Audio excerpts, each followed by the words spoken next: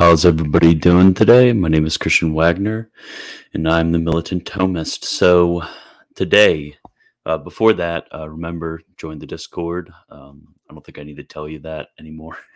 It should be in the description below if you're watching in the future. But if not, then it should be in the description of one of my past videos that have been edited. And then also become a patron, please, if you really enjoy what I'm doing. Let me quit my job. I'm getting there. And I should be able to go part-time soon, so that's good. And follow me on every single social media ever right now. Actually, not right now. Wait until the end of the stream. And then absolutely invade that subscribe button and smash that like button. Nuke it. So the algorithm really loves me if you do that. Okay, so let's get right into it. So today we're going to be talking about why monarchy is the best form of government. We're going to be arguing from authority, some of the church fathers, and St. Thomas himself, and then also a few of the arguments from reason, which St. Thomas gives, and then also St. Robert Bellarmine gives some good ones. So if you want to read more about it, De Regno on Kingship by St. Thomas is a good resource, and then On the Roman Pontiff by St. Robert Bellarmine. That's also a good resource. There's a chapter in there on kingship that can go into more detail than I can here in this brief presentation. So I made you guys a nice little slideshow so you can follow along. Let me put myself down there. Okay, there we go. So why monarchy is the best form of government, and all these typos and stuff, that's all me.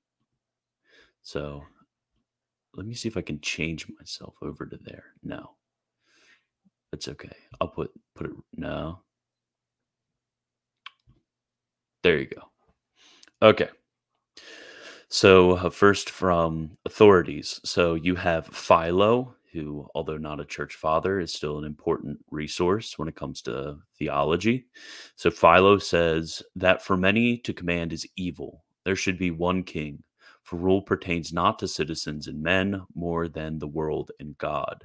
And you're going to get this over and over again in these resources, that we ought to, informing the best form of government, pattern ourselves after God's government of the world. That's a very important theme you'll get through even all the way back to the Jewish theologians, through the church fathers, through the medieval scholastics, and through the even post-Reformation period. You'll get this, that because we have one Lord, so also should there be one king, because we're patterning our government of kingdoms after God's government of the world. And heaven is not a democracy. Heaven is a monarchy. So then from the Greek fathers, Justin says the rule of one is truly freed from wars and dissension and is usually free. And then St. Athanasius says, truly we have said that a multitude of gods is a nullity of gods. So also necessarily a multitude of princes makes it that there should appear to be prince.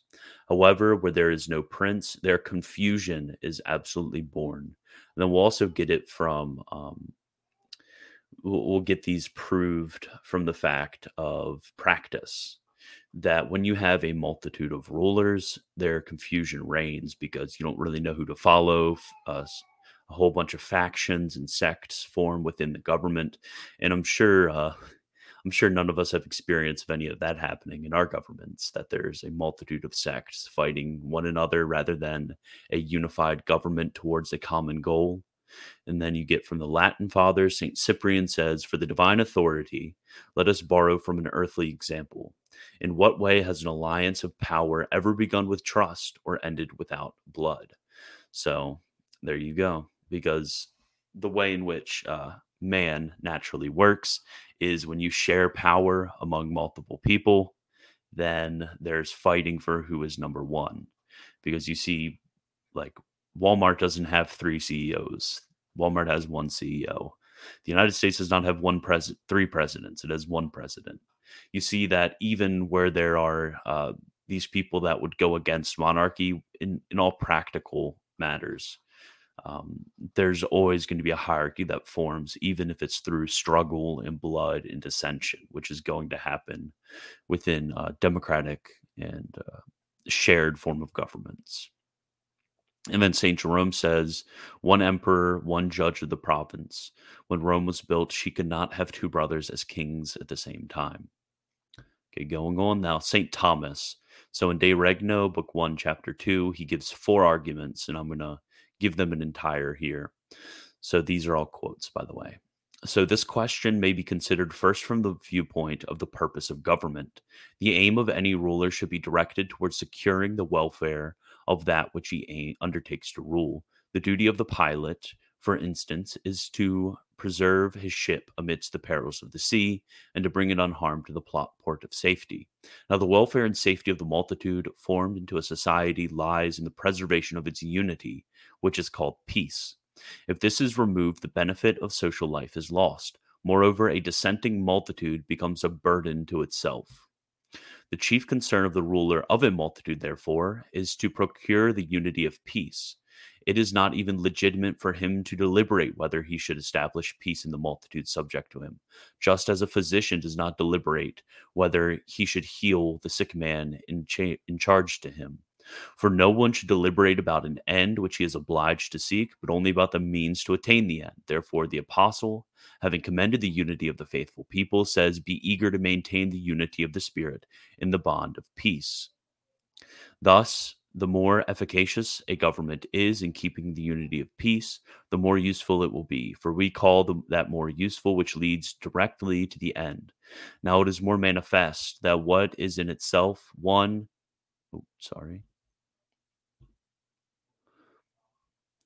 more useful which leads directly to the end. Now it is more manifest that what is itself one can more efficaciously bring about unity than several, just as the more efficacious cause of heat is that which is by its nature hot. Therefore, the rule of one man is more useful than the rule of many.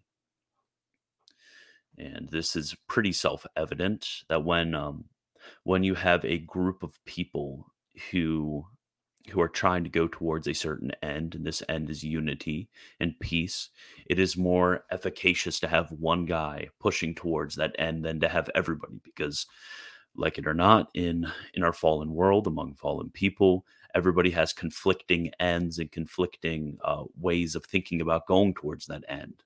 And then when you have a collection of people trying to go towards that end, there's usually not agreement among those people.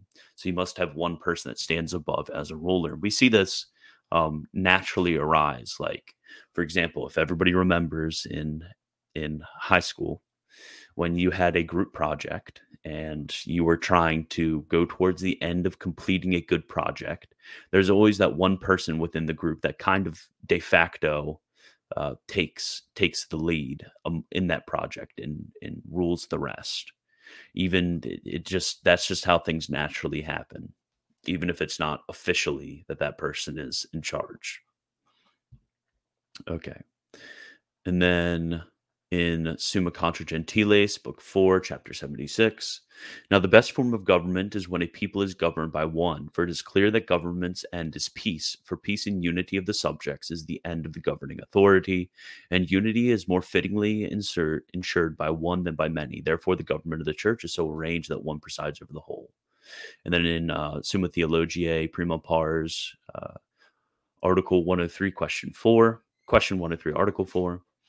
Now, the best government is the government by one. The reason of this is that government is nothing but the directing of the things governed to the end, which consists in some good.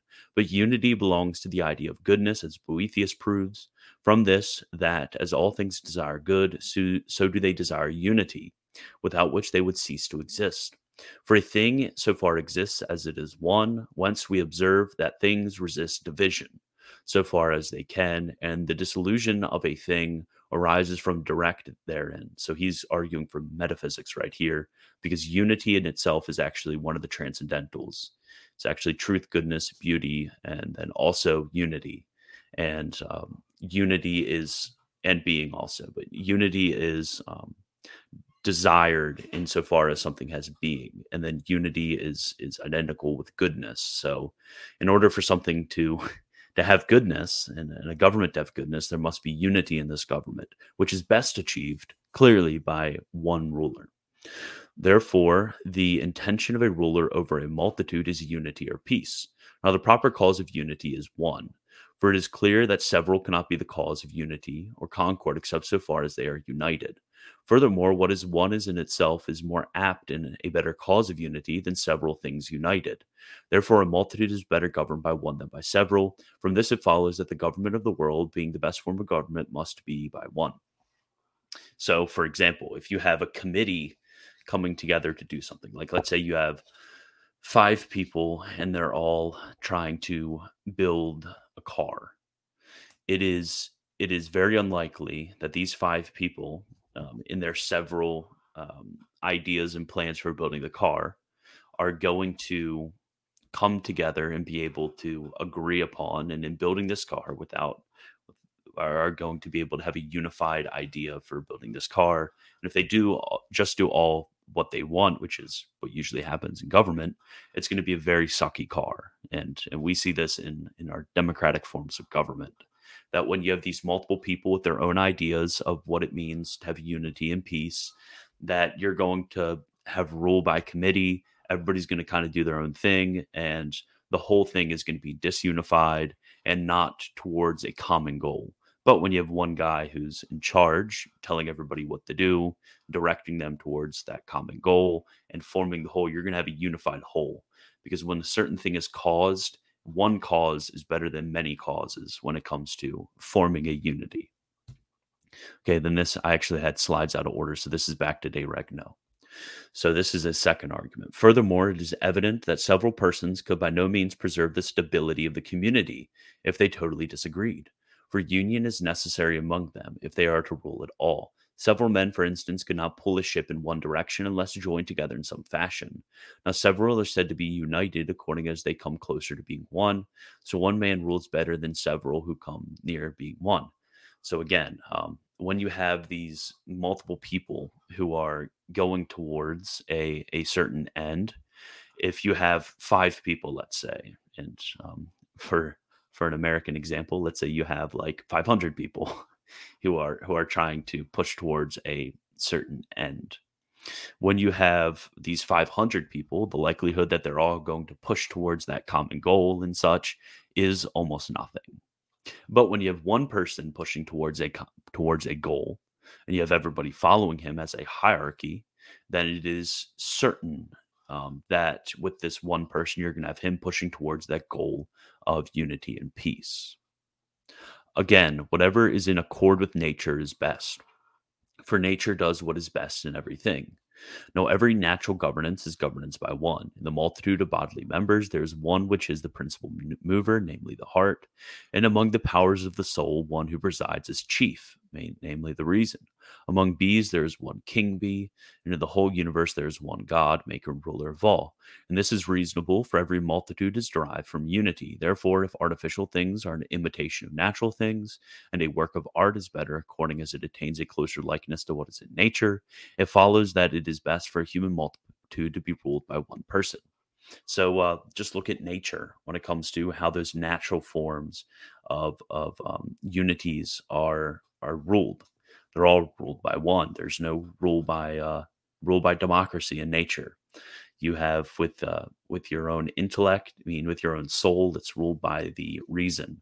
You don't, and if you have a disorder where reason's trying to rule and will's trying to rule and senses are trying to rule, then what you have is you have a disordered soul, and that is sinful. Okay, let's go. And then also, lastly, this is also evident from experience, for provinces or cities which are not ruled by one person are torn with dissensions and tossed about without peace. I couldn't imagine torn with dissensions and tossed about without peace. That's crazy. I could not imagine a government which would have that. So that the complaint seems to be fulfilled, which the Lord uttered through the prophet. Many pastors have destroyed my vineyard. On the other hand, provinces and cities which are ruled under one king enjoy peace, flourish in justice, and delight in prosperity. Hence the Lord by his prophets promised to his people as a great reward that he will give them one head and that one prince will be in the midst of them. And again, this is seen both in civil government and even in ecclesiastical government. When you have, for example, the Presbyterian Church. Let's just take Presbyterians, for example. How many hundreds of different Presbyterian, and this isn't the old papist argument from 50,000 denominations. But I'm serious. Like, how many times does schism happen in a Presbyterian form of government? It happens all the time. But I mean, the other example, I'm not even going to bring up the Roman Church, but look at an Episcopal form of government in the Anglican Communion. The Anglican Communion does not have many splits, even when there is rulers who are not liked by many of those who they rule in the episcopacy. Like, all the people who stayed in the Episcopal Church until the early 2000s, that was almost 30 years where they stayed in it. There was still stability and unity, even in those terrible circumstances. Okay, now from the philosophers. So Plato says one dominion has been arranged for good laws. The law of these is best, that government in which not many command. And then Aristotle says a kingdom is the best of these, a republic is the worst. And he's talking about forms of government. Seneca says the best state of the citizenry is to be under one just king. And then Plutarch says if the choice of electing were conceded, one should not choose anything else than the power of one. Then he further says, one method, however, appeared to be left over to safety and quiet if matters would have been brought to the rule of one. Again, the philosophers, basically all the good ones at least, ruled that monarchy is the best. And then I even have one from the poets, where Homer says, it is not good that there be many, there must be one chief and one king. And then from nature. Oh my gosh, my slides are terrible. I'm sorry about that, guys. So many typos. From nature, the creation of the world was from one man, as St. John Chrysostom argues. So you see that with the creation of man, that you have Adam, and then you don't have, apart from him, a second woman created. You don't have a woman created, then a man created at once. Rather, you have one head of all mankind, and then from him, almost as procession, proceeds Eve from his rib. You have one head. You don't have these multitude of different heads. And then also all human institutions tends towards the rule of one. And this is seen in households. You have with the father being that one head. And you also see it in businesses. You always have a CEO. You don't have a multitude of people trying to make all these different decisions. That usually just leads to the decay of the business. And then even in democracies, with all of these democracies, they're not consistent with their own principles. They always tend towards the rule of one. And you see that in especially an American republic, where with the president, originally he was to have very little power, not to really have much power over anything. But now we've tended over the last 250 years towards the president taking an almost monarchical role and going into judicial and legislative decisions, because all human institutions tends towards the rule of one, because that's what's most natural for us. And then even nature shows this forth, as we also saw in St. Thomas. But St. Cyprian says, there is one king for bees, one leader among flocks, and one rule among rams. And then St. Jerome says, cranes follow one by one the order of litter. Okay. And then from divine authority, so the government established by God among the Jews, first patriarchs, then Moses and Joshua, then judges, then kings, and then Zerubbabel and the Maccabees. And then we also see it in the New Covenant with first our Lord and then St. Peter, where God always, when he establishes a form of government, establishes a monarchical form of government. That is very clear. Okay, and then from reason. So when you look at the various properties of a form of government, they are always achieved better when it comes to a monarchical rule than when it comes from a democratic form of government or an oligarchy, or however you want to do your form of government. It is always achieved better by one. We see this from experience very clearly. So the first property of government is order. Monarchy is more ordered than democracy, because in it there is a hierarchical order of superiors and inferiors. And then the second property is acquisition of the proper end. And then we also talked about this before in St. Thomas. So the proper end is unity among the people in peace. This is centered on the fact that all may follow the same end and think the same way. And this is best achieved when all obey the same authority and not conflicting demagogues. And I could not imagine being in a form of government where everybody follows conflicting demagogues. That would be crazy. I couldn't even think of that. So this is proved by experience, as we see in Rome with the various civil wars that occurred once the kings were expelled. And then this is also seen in almost every liberal democracy, very unstable, and very few in very few cases do you see a liberal democracy in the long term over centuries achieving the proper end of peace.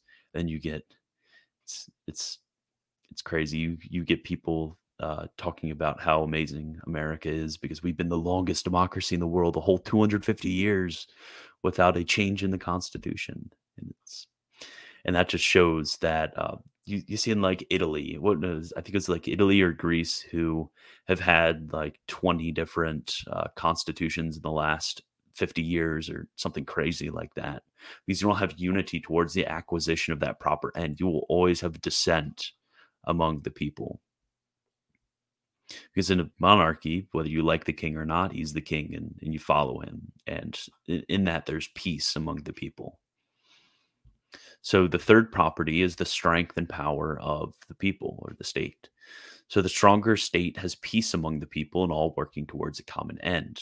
So, for example, if you have, God forbid, Canada attack America and half of America doesn't want to defend and the other half do, and everything, you really have, which is entirely possible and that would likely happen if that did happen, then you have half the people working towards the common end and the other half not working towards the common end and working against the other half, and that just cuts off the power that we have in defending ourselves.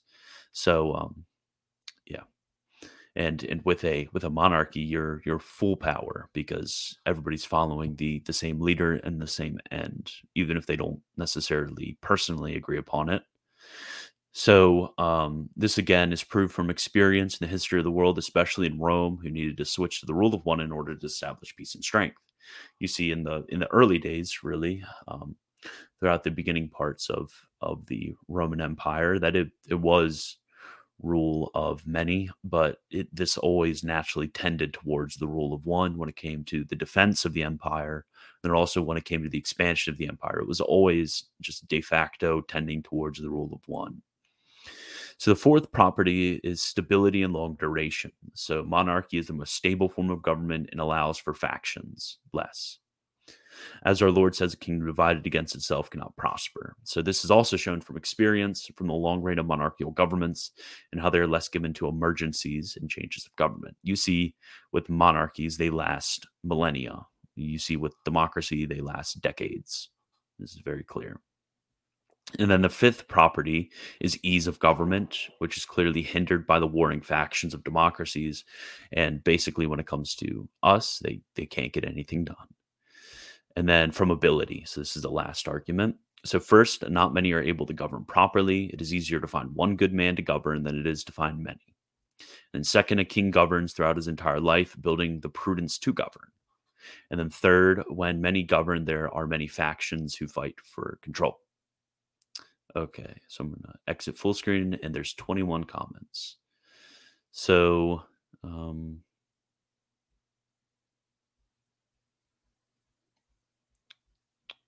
let me see.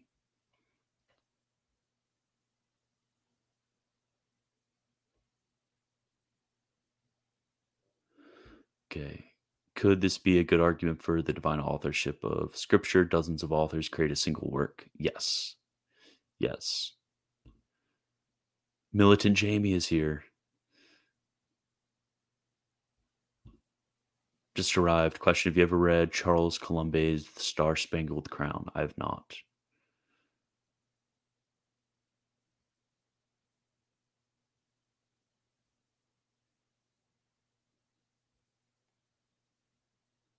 Okay, so Goy for Jesus is arguing on the basis of 1 Samuel 8. And let me just grab this puppy right here. I should have included objectiones in this. I'm sorry, guys. That was very short-sighted of me. But let's see. So, by chance, one will object that we have in the first book of Kings, chapter 8, where the Israelites are reproved by God because they demanded a king. For if God was not pleased to establish a king for their government, how believable is it that generals and judges were established by God with royal power? We respond, someone can be put in charge of the state with supreme power in two ways. First, as king and lord, who depends on no one. The second, that for a king or a primary general, someone is indeed in charge of the whole people, but who nevertheless is himself subject to a king. Therefore, God had in the second manner established the government of the Jews in the time of generals and judges, that he should, without any doubt, be the proper and particular king of that people, and nevertheless, because they were men and lacked a visible ruler, and one whom they could go and appeal. He placed before them some man as for a king, who by no means depended upon the people who were subject to him, but upon the true king, God alone. Hence to Samuel, they have not cast you off, but me, lest I should rule over them. And with the apostle, Moses was faithful in the whole house as a slave. However, because the Jews were not content in this state of government, they wished to have a king in that prior manner, who not only should command all as one, but even make generals and judges, and even should possess the whole kingdom as his own, and transmit to his sons and grandsons the inheritance. On that account, they were rightly commanded and castigated by the Lord. Nor did that desire of having their own king so displease God that he commanded them to apply a rule by many, or to adapt to the spirit of aristocracy. Rather, he designated a king as the best for them, and afterwards saved and protected both their king and their kingdom for a long time, until it remained as a duty. Okay, so, and I should probably take this off to show me. Oh, that's not what I want to do. Okay. Yeah, so basically there's two ways in which somebody could be a king. The first way as being king of himself, and the second way as sort of designated in persona Christi, that they're ruling in the person of Christ, the King of Kings. So, in the second way, you have even before First Samuel 8, throughout the entirety of the people of the Jews, in the patriarchs, and in the judges, and Moses and Joshua, you have rule by one, but they ruled in that second way, in persona Christi. But in First Samuel 8, they wanted it in the first way, where they would be a king of themselves and not king under the authority of the King of Kings. So, which is the most based earthly monarchy in your opinion? I would say it would be the monarchy of the Bishop of Rome.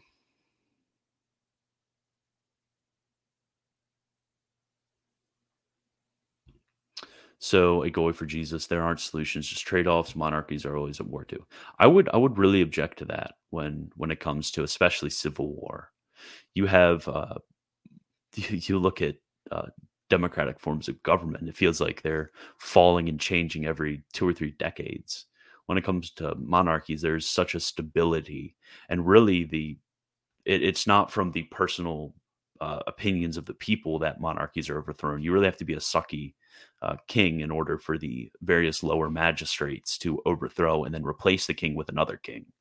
And that's the only really way that it's done, not because a bunch of people change their opinion and then they change and change and change and change and change.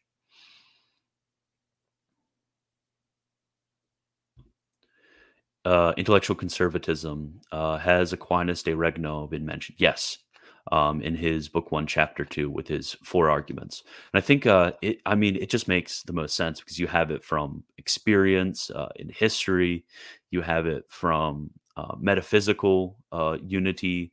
Because I mean, we pattern our governments after first the government of God, and then also creation, and then also the metaphysical ordering of the entire universe, with unity as a transcendental and a good that is to be sought. And that's not the way in which a modern would think about goodness. We wouldn't think about goodness after unity and after the same opinion among the people and going towards a common end and stuff like this. That's not how we think of goodness. I even saw what was the thing? I think it was a ad for the Veritas forum or something like that.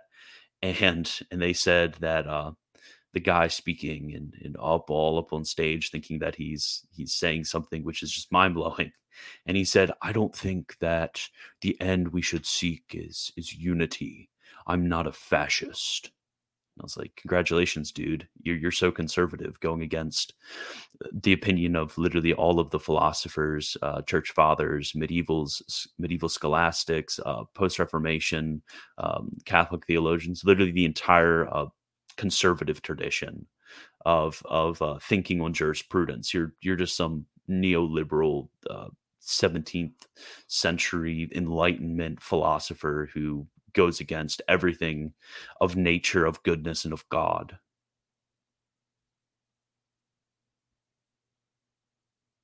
Okay, let me see. Yeah, so basically what the other Paul said to Jeff. So God was still king in the end. A human monarchy may have been inferior, yet still much more cohesion with God's government than the tyranny of the masses.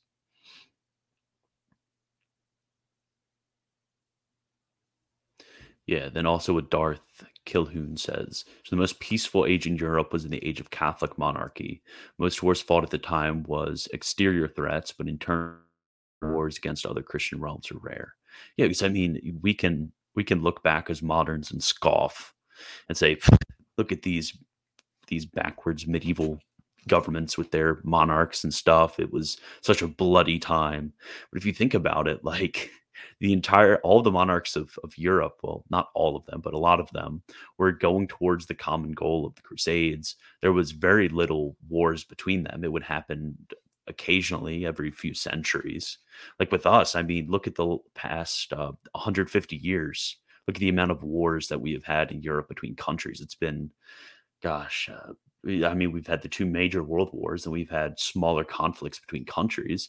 I mean, it's just we can all we want scoff at them, but the reality is really that there's never been a less peaceful time in world history than under democratic forms of government.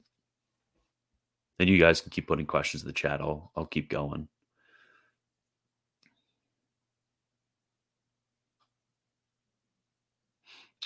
Oh, Byzantine Scotist.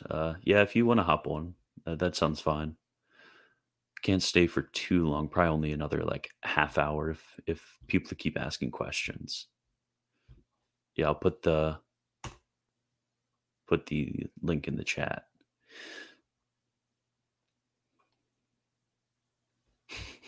AJ, I'm older than the country of Ukraine. Yeah, that's a sad reality. I mean, many countries in Europe, like a lot of people alive today, are older than them, and it just shows the lack of stability and unity that you get in non-monarchical forms of government. Oh, Byzantine Scotus joining. Hey, how's it going? Doing well. Yeah, well, I wanted to hop on and help address the biblical objection from 1 Samuel 8. Okay, go ahead. Yeah, so this is often objected. I think our first thing is prima facie. That should seem problematic, given that the messianic line is from the line of David, and the Bible also offers repeated praises of the house of David. So it seems that if this house of David was inherently unjust to exist, that would present a problem for the larger section of our biblical theology. But if we go to Deuteronomy chapter 17, we start getting a solution here. So hold on, let me flip to the section. Here we go. It says Deuteronomy 17:14. When you come to the land which the Lord your God gives you, and you possess it and dwell in it, and then say, I will set a king over me, like all the nations who are round about. You may indeed set a king over you, him whom the Lord your God will choose. One from among your brethren you shall set as king over you. You may not put a foreigner over you who is not your brother. So we actually have here, God tells them, once they come in and possess the land fully, they are able to set a king over themselves. The problem is that they want to set a king over themselves in the period of the Judges, when they're still fighting wars against these various Canaanite tribes and Philistines and so on in the land. We even see that at the beginning of 1 Samuel, they're fighting a war with the Philistines at the time. God said, once you fully possess the land, then you can come in and have a king, and you should put a king over yourself. And he explains the reason why going on here. Only he must not multiply horses for himself, or cause the people to return to Egypt in order to multiply horses, since the Lord has said to you, you shall never return that way again. And he shall not multiply wives for himself, lest his heart turn away, nor shall he greatly multiply for himself silver and gold. When he sets upon the throne of the kingdom, he shall write for himself in a book a copy of this law from that which is in charge of the Levitical priests, and it shall be with him, and he shall read it all the days of his life, that he may learn to fear the Lord his God by keeping all the words of his laws and these statutes and doing them, that his heart might not be lifted up against his brethren, and that he might not turn aside from the commandment, either to the right hand or to the left, so that he may continue long in his kingdom, he and his children in Israel. So he tells them there that if we have to wait till this time, and it's because otherwise, he shall not multiply horses. Horses are primarily an offensive weapon. You use them to go raid and attack someone. And so God is saying you can't go build this big offensive army. And that's because it's going to make the king violent. He's going to be focused on fighting and attacking people. Rather, kingship is eschatological. They're supposed to reach a inherent peace within the land. And at that point, they could bring in a king because it will be the right time. And then the king will copy out the law for himself. And he'll govern based on the law of Moses. And he'll judge rightly then because he'll have wisdom. That's another thing we see, right? The kings, especially Solomon, writes the wisdom literature. And Solomon, at the beginning of the book of Kings, he prays for God to give him the wisdom to be able to discern between good and evil so that he can deal with a court case like the two women who come to him debating over which one of them is their child. That problem isn't solved in the law of Moses, but you can use prudence and wisdom to judge in that sort of situation. And you learn that sort of wisdom, first of all, because God has given it to you. Yeah. And secondly, because you've closely studied the law of Moses and you've learned from that the proper principles of moral philosophy. Yeah. And when it comes to prudence of rule, especially, that comes from experience, which in a monarchical form of government, that prudence because you know who the next king is going to be. Yeah. It's going to be the child of the current king. So he is trained especially for this position. Yeah. Where in liberal democracies, it's really just whoever is able to garner the most support from the people. It's really any demagogue can be the ruler of a liberal democracy. And it's only for a span of a few years, so they don't have this time to build that virtue of prudence in order to be able to rule well. Yeah. And on that point, right, one of the things Solomon prays for is the wisdom to be able to discern between good and evil. And we hear in Deuteronomy 1:39, so this is setting up as Moses is beginning to go into all these speeches about the law. And I think if you map out the different sections of Deuteronomy, it matches up with the Ten Commandments. So it's actually a long commentary on the Ten Commandments that opens up with repeating the Ten Commandments. And he says right at the beginning of this, that children do not know how to discern between good and evil. So kings can't be like children. What do they have to be like? Well, St. Paul tells us in the book of Hebrews, Hebrews 5:14, quote, "But solid food is for the mature, for those who have the powers of discernment, trained by constant practice to distinguish between good and evil."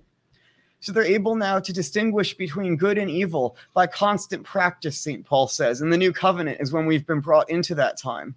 And we even see at the beginning of the whole Bible, Adam and Eve seizing the fruit of the tree of the knowledge of good and evil, wanting to become a king like God before they were yet prepared for it because they weren't mature. Okay, there's a few other questions here. You could help me on them. Yeah, sure. Because I actually haven't studied this one. Does governmental authority come from God or the consent of the governed? So with the reformed political readings that I've read, they would answer that governmental authority comes from God in the consent of the governed. Yeah, that's essentially the position of most of the late scholastics who talk about this. The early scholastics don't talk as much. You'll see some language where they'll say it comes from God, other ones where they seem to say it comes from the people.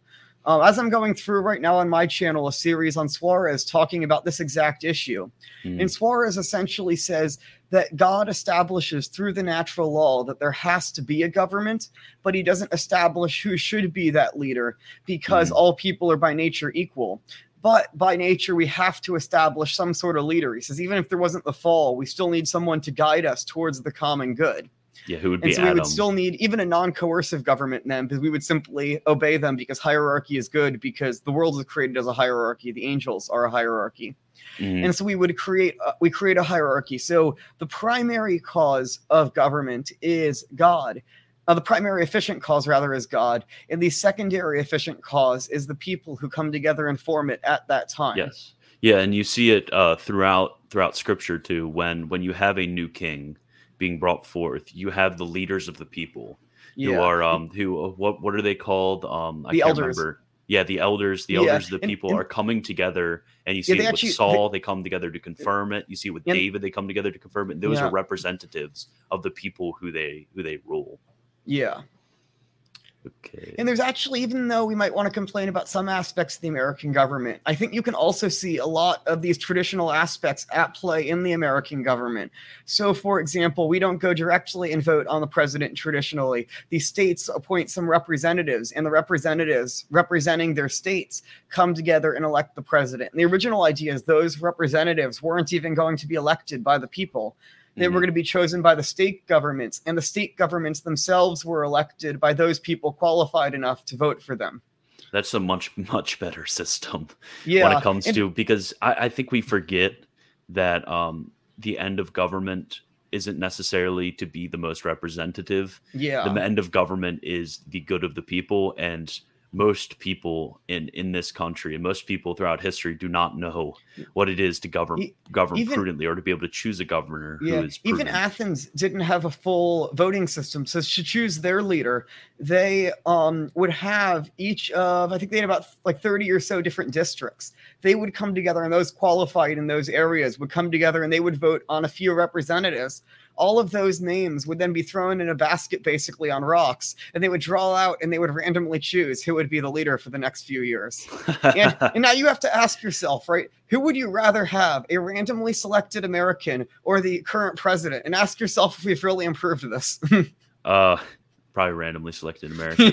Yeah. Are you aware of the work of John Courtney Murray? Yes, I am actually. I've read some of it. Are you? So to summarize who he was a professor at Georgetown, the liberal Catholic university in DC. And my alma mater is the Catholic University of America, the based good Catholic university in DC. And so at CUA, where I went, there was a professor there named Father John Courtney Murray, Father Fenton. I don't remember his first name. He was actually Monsignor Fenton. I think it was Joseph Fenton. And so Monsignor Joseph Fenton and Father John Courtney Murray basically had a series of articles debating back and forth whether or not the American system of freedom of religion is itself a good thing and should be endorsed by the Catholic Church. And Father Fenton defended the traditional position, while Father Murray defended that basically the church needs to adopt America's position, and the whole Catholic Church needs to change that way. And now, to be fair, Murray, like today, he would be considered like an arch conservative compared to like most Catholics today. Like he's still defending things like the common good and stuff like that. I think he has some stuff about how like religion should still be extremely influential in the government. But his idea basically was we should convert the American people and then have Catholic laws passed because all the voters are Catholic, rather than having any sort of official establishment of the church. Okay. So A Goy for Jesus says Hitler and Stalin were essentially kings, so it's hard to chalk up a ton of wars just to democracy. I'm not a huge fan. I just think trade-offs aren't given due weight. No, they were not kings. They were tyrants. And there's very much sharp distinction made between valid kings in the tradition and and tyrants, and read De Yeah. Regno. In De Regno, St. Thomas goes over the differences between the two. Yeah, and tyrannies are the worst form of government. They're worse than even a corrupted democracy. Because in a corrupted democracy, things are so disordered, you can't get anything done, good or bad. Versus in a corrupted monarchy, when you have a tyranny, they can do the worst possible things, and they don't have any opposition to what they're doing. I think with like in the American mindset, and a Goy for Jesus, I think his name's Jeff. He's showing forth the American mindset. Though you only really have two options: democracy, so a disordered form of government where you can't get anything done, or a tyranny where only evil can be done. You don't have this tertium quid of a Catholic monarchy which seeks the good of the people. Yeah, and something I went into in my discussion on Suarez, actually, I already got to this part in Suarez in my stream. I was talking about how he says that tyranny is only accidental to the idea of government, that government is inherently good, but it can be corrupted into a tyranny. And he said even if most governments in history are corrupted into tyrannies because of sin, by nature, there would still need to be government, and therefore government is essentially good. Okay, so I'm going to deal with Justin and Catholics. We should qualify that Catholic monarchy is best. Yes, we should qualify that Catholic monarchy is the best, but even with the wisdom of the pagans, we see that even pagan monarchs are a lot better than even Christian democracies, whatever that means. If you want to pull up Austin's one, I think that's a good one for us to talk about. So if we follow the logic of monarchy to its logical conclusion, that there must be a single leader, does that mean that there should ideally be a ruler for the whole world, like a world emperor? What do you think of that? I think yes, but not everyone is immediately subject to the world emperor. So there was an idea in Christendom before the Holy Roman Emperor that the Roman Emperor over in Constantinople was the emperor of Christendom. So you see, for example, in St. Bede in his History of the English People refers to the Byzantine emperor as my emperor a number of times in his works. And this was a quite common thing. And once the Holy Roman Empire came about, this was generally referred to because Irene was seen to be as illegitimate. And at the Council of Florence, they then agreed, actually, well, at this point, we now have two Roman emperors. So we're going to acknowledge your sort of dual emperorship. And they set up two different chairs for the Roman emperor at the Council of Florence and allowed both the Byzantine emperor and the Holy Roman Emperor to sit there as Roman emperors. Yeah, I think important in this is the idea of a local governance and hierarchy, because even in like medieval monarchies, if you had an issue and your most important ruler wasn't necessarily the king, it was your local magistrate, which was over your area, or maybe the local governor of your certain town or city. These people are much more important than the monarch. And these people are the ones that obey the monarch. So there's this tiered form of hierarchy is very important. So you're very far removed from the emperor or the king. And there is also the sense of, in the Catholic Church, we have the Pope as sort of a final court of appeals to deal with things. So if we convert the whole world to Catholicism, there's a unifying factor there. And Suarez also talks about this idea of the jus gentium, or the law of the nations, and that there is in general a commonly recognized international law by all nations historically. Things like that you have to recognize treaties that have been agreed to, or that you can't kill an ambassador, or things like that. Yeah, okay. So do you support European-like systems of parliamentary monarchy, or they're ultimately useless? Yeah, they're pretty much ultimately useless. I would say I support something like the original Magna Carta and stuff like that, that there should be a fair representation of the lords to the people, and probably also some of the people as well, because otherwise you create unbalance in the system. But I would say that has to then be subordinated to the monarch. So, for example, in the church, the word church, the Greek word is ekklesia, which is what comes originally for the Athenian word for the assembly, where the people would come together and vote. So actually, in some sense, the church in heaven is democratic, because God wants to listen to the prayers of the saints and intercedes on the basis of the prayers of the saints in heaven.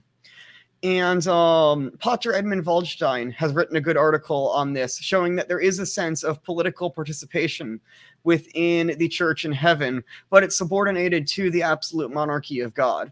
On Earth, though, there should probably be some limitations on the king because the king is flawed and sinful, like any other human is.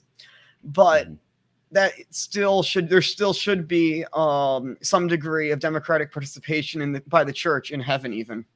Okay. So do you know anything about this? A.D. Magoo asks about how America wanted a monarchy. There was a little bit of slight discussion about making George Washington a monarchy. Was never really serious. There was also, I've heard some people who suggested they bring the Jacobite line over and make them the kings in America. I think it was just some random general, though, and I doubt that would have ever happened, given that one of the objections in the Declaration of Independence to the king is that the king legalized Catholicism in Quebec, and that was tyrannical. And so I doubt the American people would have accepted a Catholic monarchy. Okay, so Ivan says this world today is too corrupted by sin and satanic for a monarch. How would you respond to that one? I would say that I think in general, we have to remember the people in some degree are still the cause of the leader. And we also shouldn't pretend like the leader is from some other planet and they have nothing to do with the people. No, when you have a sinful people, you always have a sinful king. Mm-hmm. And when God says in the Bible many times, if you turn and repent, I will give you a good king. I think some of the most important books for this discussion are the prophets, because the prophets make it very clear over and over again that the type of king you receive is the type of society you have. So I think in some sense, there isn't even a discussion on this. The question today is, do you want a bad king or a bad monarchy? Because the people are sinful and we don't really have any control anyways. So I would say the answer is we should repent and we should build up the church from this level so that the church can inherit society once ultimately we win, because we already can look in the Bible and we know in the end Christ wins. So we should build up the church and we're going to win. Yeah, postmillennialism is true. Yes, correct.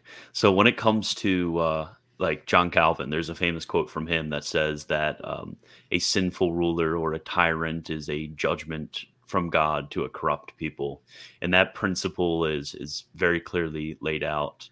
So that's about all we can say.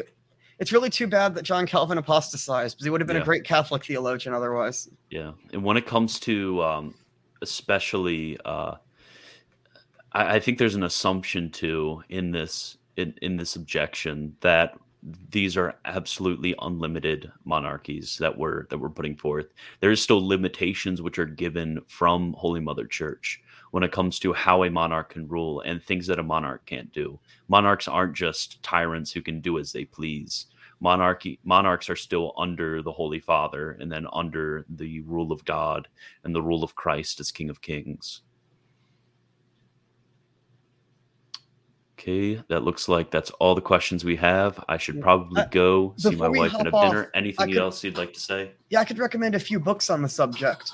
So I'd recommend the first book I'd recommend is Integralism, A Manual of Political Philosophy by, by Father Thomas Crean and Dr. Alan Phimister.